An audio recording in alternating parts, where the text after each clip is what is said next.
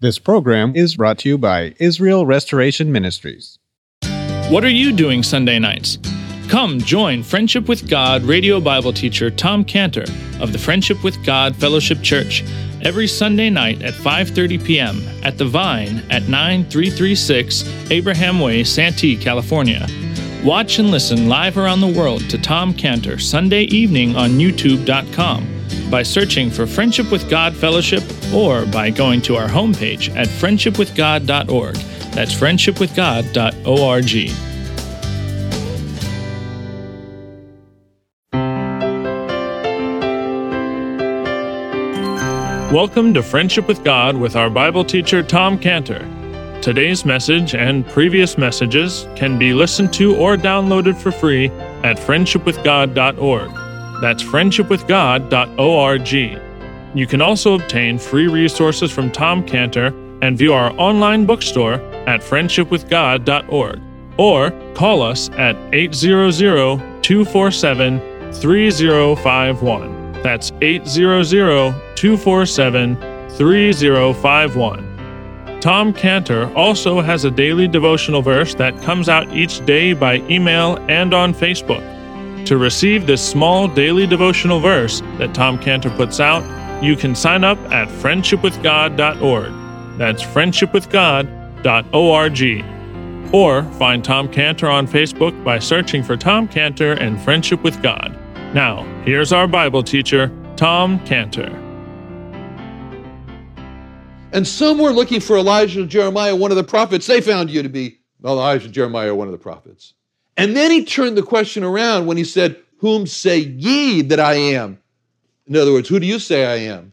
And again, what he really was asking in that question was, who were you looking for? Who were you searching for? And who did you find me to be? And then when Peter spoke for the whole group and said, "Thou art the Christ, the Son of the living God," what Peter was really saying was, we were searching for the Messiah, we were searching for God the Son, and we found you to be the Messiah, and we found you to be God the Son. Because finding the Lord all comes down to by searching. And the worst state that a person could be in life is described in Revelation 3:15. Revelation 3:15, where the Lord said, "I know thy works, that thou art neither cold nor hot. I would thou wert cold or hot. So then, because thou art lukewarm and neither cold nor hot, I will spew thee, I will vomit you out of my mouth. Because thou sayest, I am rich, increased with goods, and have need of nothing." That's the worst state that a person could be in, where he says, I have, Revelation 3:17, I have need of nothing, because a person that has need of nothing from God will be seeking nothing from God and be searching for nothing. And that person who is seeking nothing from God will find nothing from God, because need drives searching. And this is why God puts so much emphasis in his word on searching, on, or what he calls seeking, as he says in Jeremiah 29:13. Jeremiah 29:13, "Ye shall seek me and find me when ye shall search for me with all your heart." This is why he says in Proverbs 8:17, "I love them that love me, and those that seek me early shall find me." This is why the charge was given to the priests in 1 Chronicles 22:19. "Now set your heart and your soul to seek the Lord your God." Seek him for the needs. And this is why there was this very unusual covenant that they went into in 2 Chronicles 15:12. They entered into a covenant to seek the Lord, God of their fathers, with all their heart and with all their soul, and that whosoever would not seek the Lord God of Israel should be put to death, whether small or great, whether man or woman. And sometimes there is someone that a person is looking for, and Jesus does not want to be that person. He doesn't want to be that person.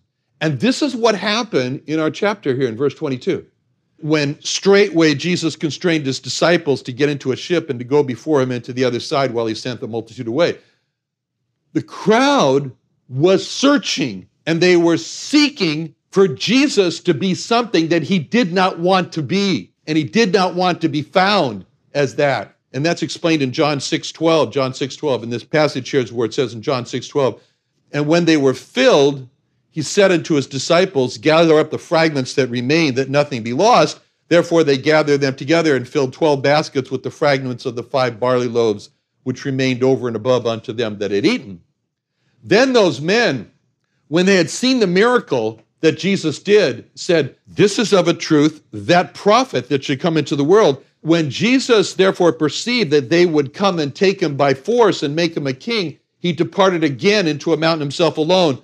And when eve was now come, his disciples went down to the sea. So the people saw the miracle of feeding of the 5,000, and they said, he is who we have been searching for. He is the king who will defeat the Romans. And those people said, we have found Jesus, our king, who will free us from the Romans. And the Lord's response to the people was, I'm leaving. And the Lord's response to the multitude was, leave now. All because Jesus was not willing to be sought for and not willing to be found as their king who would defeat the Romans for them, but to be sought for and found as the Messiah. The Lord's response was, yes, search and find me as the Messiah. To be sought for and found as the Lamb of God who takes away personal sin, the Lord's response was, yes, search for me and find me as your Lamb of God who takes your sin away. And this is the meaning that we get into in verse 35, where it says, the men of that place had knowledge of him, and they sent out to all that country round about. So when it says in verse 35, they had knowledge of him, that means that they were searching for the person who would heal their diseases. And they found him to be the healer of their diseases, and that's why they gathered up all the people around about, because they were searching for and they found now the answer to their diseases. And so now the Lord constrains his disciples to get into the boat. He sends them off into the Lake of Galilee to travel to the other side of the lake while he's gone into a mountain to pray. And a terrible storm has now come up, and the history, the Lord rescues them. He gets into the boat with the disciples, and now they arrive on the other side in verse 34 into a land called Gennesaret. And they arrive there, and news travels very fast among the people there. And before you knew it, they've sent out into all the countryside, Jesus has arrived, Jesus has arrived. Hurry up, bring all the people with diseases to be healed. Now, this is the only time that we have a record of the Lord visiting this land of Gennesaret. It's a neighboring land to another land called the land of the Gadarenes. And what's interesting, and what ties this both together so interestingly, is that there's a word that's used for the response to the people, to the Lord's coming, for the people of the Gadarenes, and there's a word that's used for a response of the Lord's coming to the people of Gennesaret. And that word is besought. So in the land of the Gadarenes, the Lord healed, you remember, a demon-possessed man. And he sent the demons into this herd of pigs, and they ran violently into the lake, and they were drowned. And that was a big financial loss to somebody. And so the people of the response of the people of the Gadarenes was Matthew 8:28. When he was come to the other side into the country of the Gergesenes, there met him 2 possessed with devils coming out of the tombs, exceeding fierce, so that no man might pass by that way.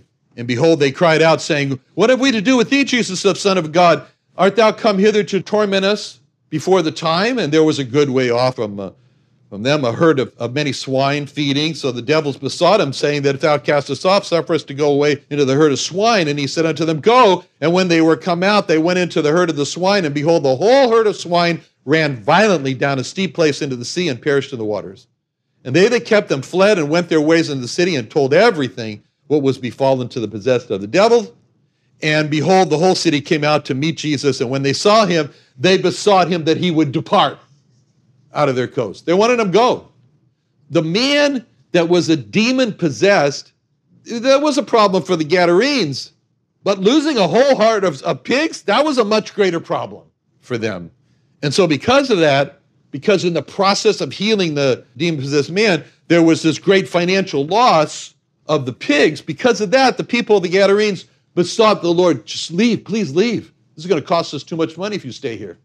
And so as far as the Gadarenes were concerned, they had no need for Christ when they besought him to leave. But on the same lake, neighbors to these people, the Gadarenes, were these people of Gennesaret, and they needed Christ. So they besought the Lord that he would stay and allow them to bring their disease, could touch the hem of his garment so they could be healed. How's that possible that two peoples who are neighbors to each other should have such opposite responses to the Lord's coming? One, the Gadarenes, they beg him to leave him alone. The other, the people of Gennesaret, they beg him to stay and allow the disease to touch his clothes. So the difference was the people of Gennesaret, they needed the Lord. But the people of the Gadarenes, they said, we don't need you. The Gadarenes were lukewarm. They were the picture of Revelation 3. They said, we have need of nothing. We got a lot of pigs here. They make a lot of money for us. We're good. Leave us alone. Whereas they were saying, in essence, we have need of nothing. Whereas the people of Gennesaret, they knew they had needs, and they knew the Lord was the answer to their needs. And this is the way it is here now. When the Lord came to earth, and he came to a city, or he came to an individual, he comes offering. He's an offering person. He says, use me. I'm offering you my services. He came offering help to those in need. And the greatest honor that a person can show to the Lord Jesus is to let him help you. That's the greatest honor. And the greatest insult to the offering Lord Jesus is to refuse to let the Lord help. So when it says in verse 35, the men of that place had knowledge of him, and then in verse 36, and besought him, that shows that they trusted the Lord Jesus and they relied on him as far as he was known to be the Savior that wants to help. As a matter of fact, this is what is said about the world when the Lord came to the world in John 1:10. John 1:10, it says, he was in the world, and the world was made by him, and the world knew him not. The others, they knew him. They had knowledge of him, and they asked for his help. But the world, it says, didn't know him. And that was the condemnation of the world. He was in the world, and the world knew him not. So when verse 35 says that they had knowledge of him, that also means that they knew who he was, and they also knew how important that visit was when he arrived on their coasts. And this was the condemnation, so to speak, of Jerusalem, when in Luke 19:41, where it says, when he was come near, he beheld the city, it's Jerusalem, he beheld the city, he wept over it, saying, if thou hadst known, even at least in this thy day, the things which belong unto thy peace, but now they're hid from thine eyes. For the days will come upon thee, thy enemies shall cast a trench about thee, compass thee about, keep thee in on every side, lay thee even with the ground, thy children within thee, they shall not leave in thee one stone upon another, because thou knowest not the time of thy visitation. When he arrived on the shore of the Gadarenes, they didn't know who came. When he arrived on the shores of the Gennesaret, they knew. When he came to Jerusalem, they didn't know. He came to Jerusalem, he wept over it, great tragedy, because they didn't know. They didn't know who was visiting him. They had a golden opportunity that they missed. He was in Jerusalem, and Jerusalem knew him not, just like the world. And that was the golden opportunity for the Gadarenes when he arrived, and they didn't know, and they begged him to leave. And that was the golden opportunity for the people of Gennesaret here when God in person visited their city, and they knew it. In verse 35, the men of that place had knowledge of him. And because of that, they brought their diseased, and every diseased person who touched his clothing was healed. And conversely, every diseased person who didn't touch was not healed. It was a golden opportunity, and they knew they could not afford to miss it. All had to do with what did they know at the time. And when God called the prophet Ezekiel, and they, whether they hear or whether they will forbear for their rebellious house, yet shall know that there has been a prophet among them. So God told Ezekiel that he was to preach to the Jewish people. If they smiled and welcomed his message, he was to preach. If they gave him a dirty look and rejected his message, he was to preach. And then God told Ezekiel there was one thing for sure that they were going to know. Ezekiel 2:5, yet shall they know that there has been a prophet among them. The problem is they will know that there was a prophet among them. It would have been so much better if they would have known that there is a prophet among them and not that there was a prophet among them. And that's the difference between the Gadarenes and the people of Gennesaret. Because by the time they find out that there was a prophet among them, that prophet was no longer among them. And at the time when Ezekiel preached, it was a time when there were false prophets, and Ezekiel was not accepted as a prophet. Now Ezekiel is accepted as a prophet. He's one of the major prophets in Tanakh, in the book, but it's too late. It's too late for those who didn't see at the time that Ezekiel was a prophet. And that's the difference between the Gadarenes and the Gennesaret. The Gadarenes said, there's no prophet among us. And the people of Gennesaret said, there is a prophet among us. So now when we look at verse 35, we see this really important word, when. Because the word when, in verse 35, when the men of that place had knowledge of him, they sent out into all that country round about and brought unto him all that were diseased. It paints a picture. It paints a picture for us. The picture is that the Lord, in verse 22, he presses the disciples to get into a boat, travel about 9 miles over the lake to the other side, and he tells the disciples, you go, I'll come later. And then there's the terrible storm, and the Lord comes and walks on the water, gets into the boat with the disciples, so they both arrive together, the disciples and the Lord. It meant that the Lord was with the disciples when the boat arrived in the land of Gennesaret there. That meant there was no way for the people of Gennesaret to know in advance that the Lord was coming to them. He just arrived. He didn't publish an itinerary and say, this is where I'm going to be at this date.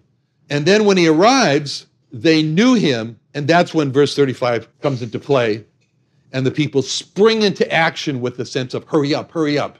We don't have much time. He's here now. He will leave, and when he leaves, he'll be gone. And so the word went out, the words went out. We can imagine the excitement of it all as they told all the people who were diseased, all the people who were diseased, all the people who had no hope of a cure, that now was their one and only chance to be healed, to be cured. And just imagine if you were in that state. Just imagine if you were living with the knowledge that you have cancer and there's no cure and it's going to kill you, like a very advanced prostate cancer, a very advanced breast cancer. You're weak. You can't go anyplace. And your friend arrives at your home. He's all excited and he tells you the famous Jesus has just arrived on the shore and he can heal you. He will heal you. So I'm going to take you to him, your friend says. Now, if you were in that state, would you say to your friend, well, let me have lunch first, let me freshen up, I'll try to get ready? No, you'd say, I'm ready now, let's go, take me now, take me to him. And this is the picture that's painted with the word when in verse 35. So as soon as the people hear that the Lord Jesus is in town, there's a rush and there's bringing of all these diseased people to the Lord. And when they brought their sick to the Lord, they then begged the Lord. In verse 36, they besought him that they might only touch the hem of his garment, and as many as were touched were made perfectly whole. So this word in verse 36, only, it paints a picture of the scene, only. I mean, the people there, they could have thought about the leper and how the Lord healed the leper in Matthew 8:3, Jesus put forth his hand and touched him, saying, I will be thou clean. Immediately his leprosy was cleansed. People could have thought about Peter's mother-in-law, how the Lord healed her in Matthew 8:14. When Jesus was come into Peter's house, he saw his wife's mother sick of a fever. He touched her hand. The fever left her.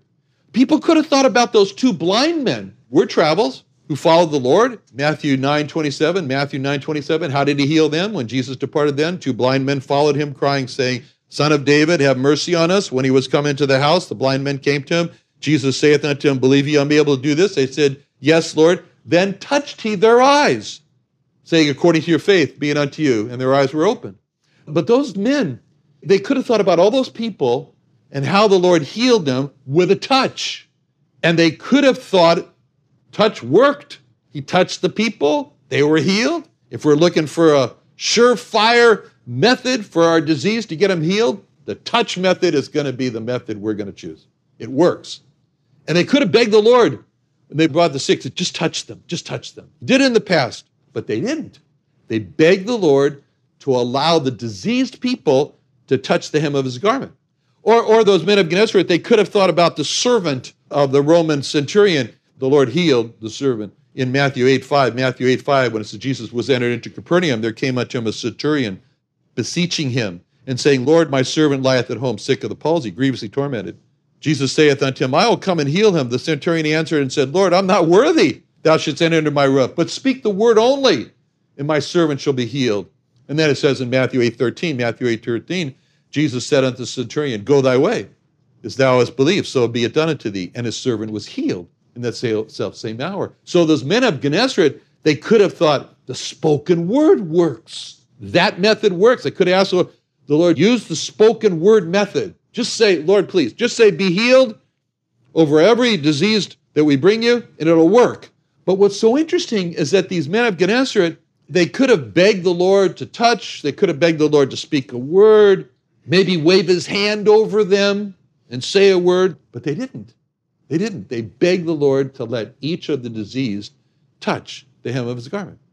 Now, these men, they knew about the woman with the issue of blood for 12 years. She was famous. A woman, there was no hope of being healed. A woman who had exhausted all of the medical doctor knowledge options, and they had exhausted all of her savings and didn't make her any better, but made her worse, and she was healed. In Matthew 9:20, behold, a woman which had diseased with an issue of blood 12 years came behind and touched the hem of his garment, for she said within herself, if I may but touch his garment, I shall be whole. Jesus turned him about when he saw her and said, Daughter, be of good cheer, thy faith hath made thee whole. And the woman was made whole from that hour. That's the method they chose for their disease in their city. It was totally their choice. Nobody said to them, take the method of touching the hem of the garment. Don't take the touch method. Don't take the word method. The Lord didn't say that to them. The Lord didn't say, for your city, not the I will touch the sick method, not the I will speak a word method, but the touch of my hem of my garment method. He didn't do that. He did not tell them what method to use. It was totally decided by the men of the city. And the men decided that they wanted their sick to be healed by touching the hem of his garment. Why? Why did they choose that? What was it about touching the hem of his garment that seemed like the best way for their sick to be healed? Their choice to not ask the Lord to touch the sick kind of reflects some humility, a deep sense of humility. It reflects their feeling of like unworthiness. Similar to the centurion, they thought, we're not worthy for the Lord to touch our sick. And it's kind of that centurion had that sense of, it says in Matthew 8:8, the centurion answered and said, I am not worthy that thou shouldst come under my roof. And this is how they felt. They said, we're not worthy. So the men, to not choose the touch, it was like I wasn't worthy. Well, why didn't they choose to speak the word method that the centurion chose? Because for the healing of the sick, it also shows that they had a sense that the sick had got to get close. The sick had got to approach. The sick got to, we can imagine the Old Testament priests. They approached the Lord in the tabernacle, but never without blood. Never without blood. If a priest, it'd be suicidal to do that. Priest approached the Lord in the tabernacle. If he came to the Lord without blood in the tabernacle, it was as if the priest would come to God with nothing to protect him. Another wonderful day studying the Bible with our Bible teacher Tom Cantor here on Friendship with God. Don't forget that today's message and previous messages can be listened to and downloaded for free at friendshipwithgod.org. That's friendshipwithgod.org. You can also go online to find free resources from Tom Cantor and our online bookstore at friendshipwithgod.org. You can also find Tom Cantor on Facebook, and you can also go to friendshipwithgod.org to sign up for his daily devotional. Tom Cantor is also the founder of Israel Restoration Ministries. You can visit that website at israelrestoration.org. You can write to Tom Cantor at P.O. Box 711330, Santee, California 92071. That's P.O. Box 711330, Santee, California 92071. or email Tom Cantor at tomcantor@friendshipwithgod.org. That's tomcantor@friendshipwithgod.org. For more information about Tom Cantor and Friendship with God and Israel Restoration Ministries, call us at 800-247-3051. That's 800-247-3051. What are you doing Sunday nights? Come join Friendship with God radio Bible teacher Tom Cantor of the Friendship with God Fellowship Church every Sunday night at 5:30 p.m. at The Vine at 9336 Abraham Way, Santee, California. Watch and listen live around the world to Tom Cantor Sunday evening on YouTube.com by searching for Friendship with God Fellowship or by going to our homepage at friendshipwithgod.org. That's friendshipwithgod.org. This program is brought to you by Israel Restoration Ministries.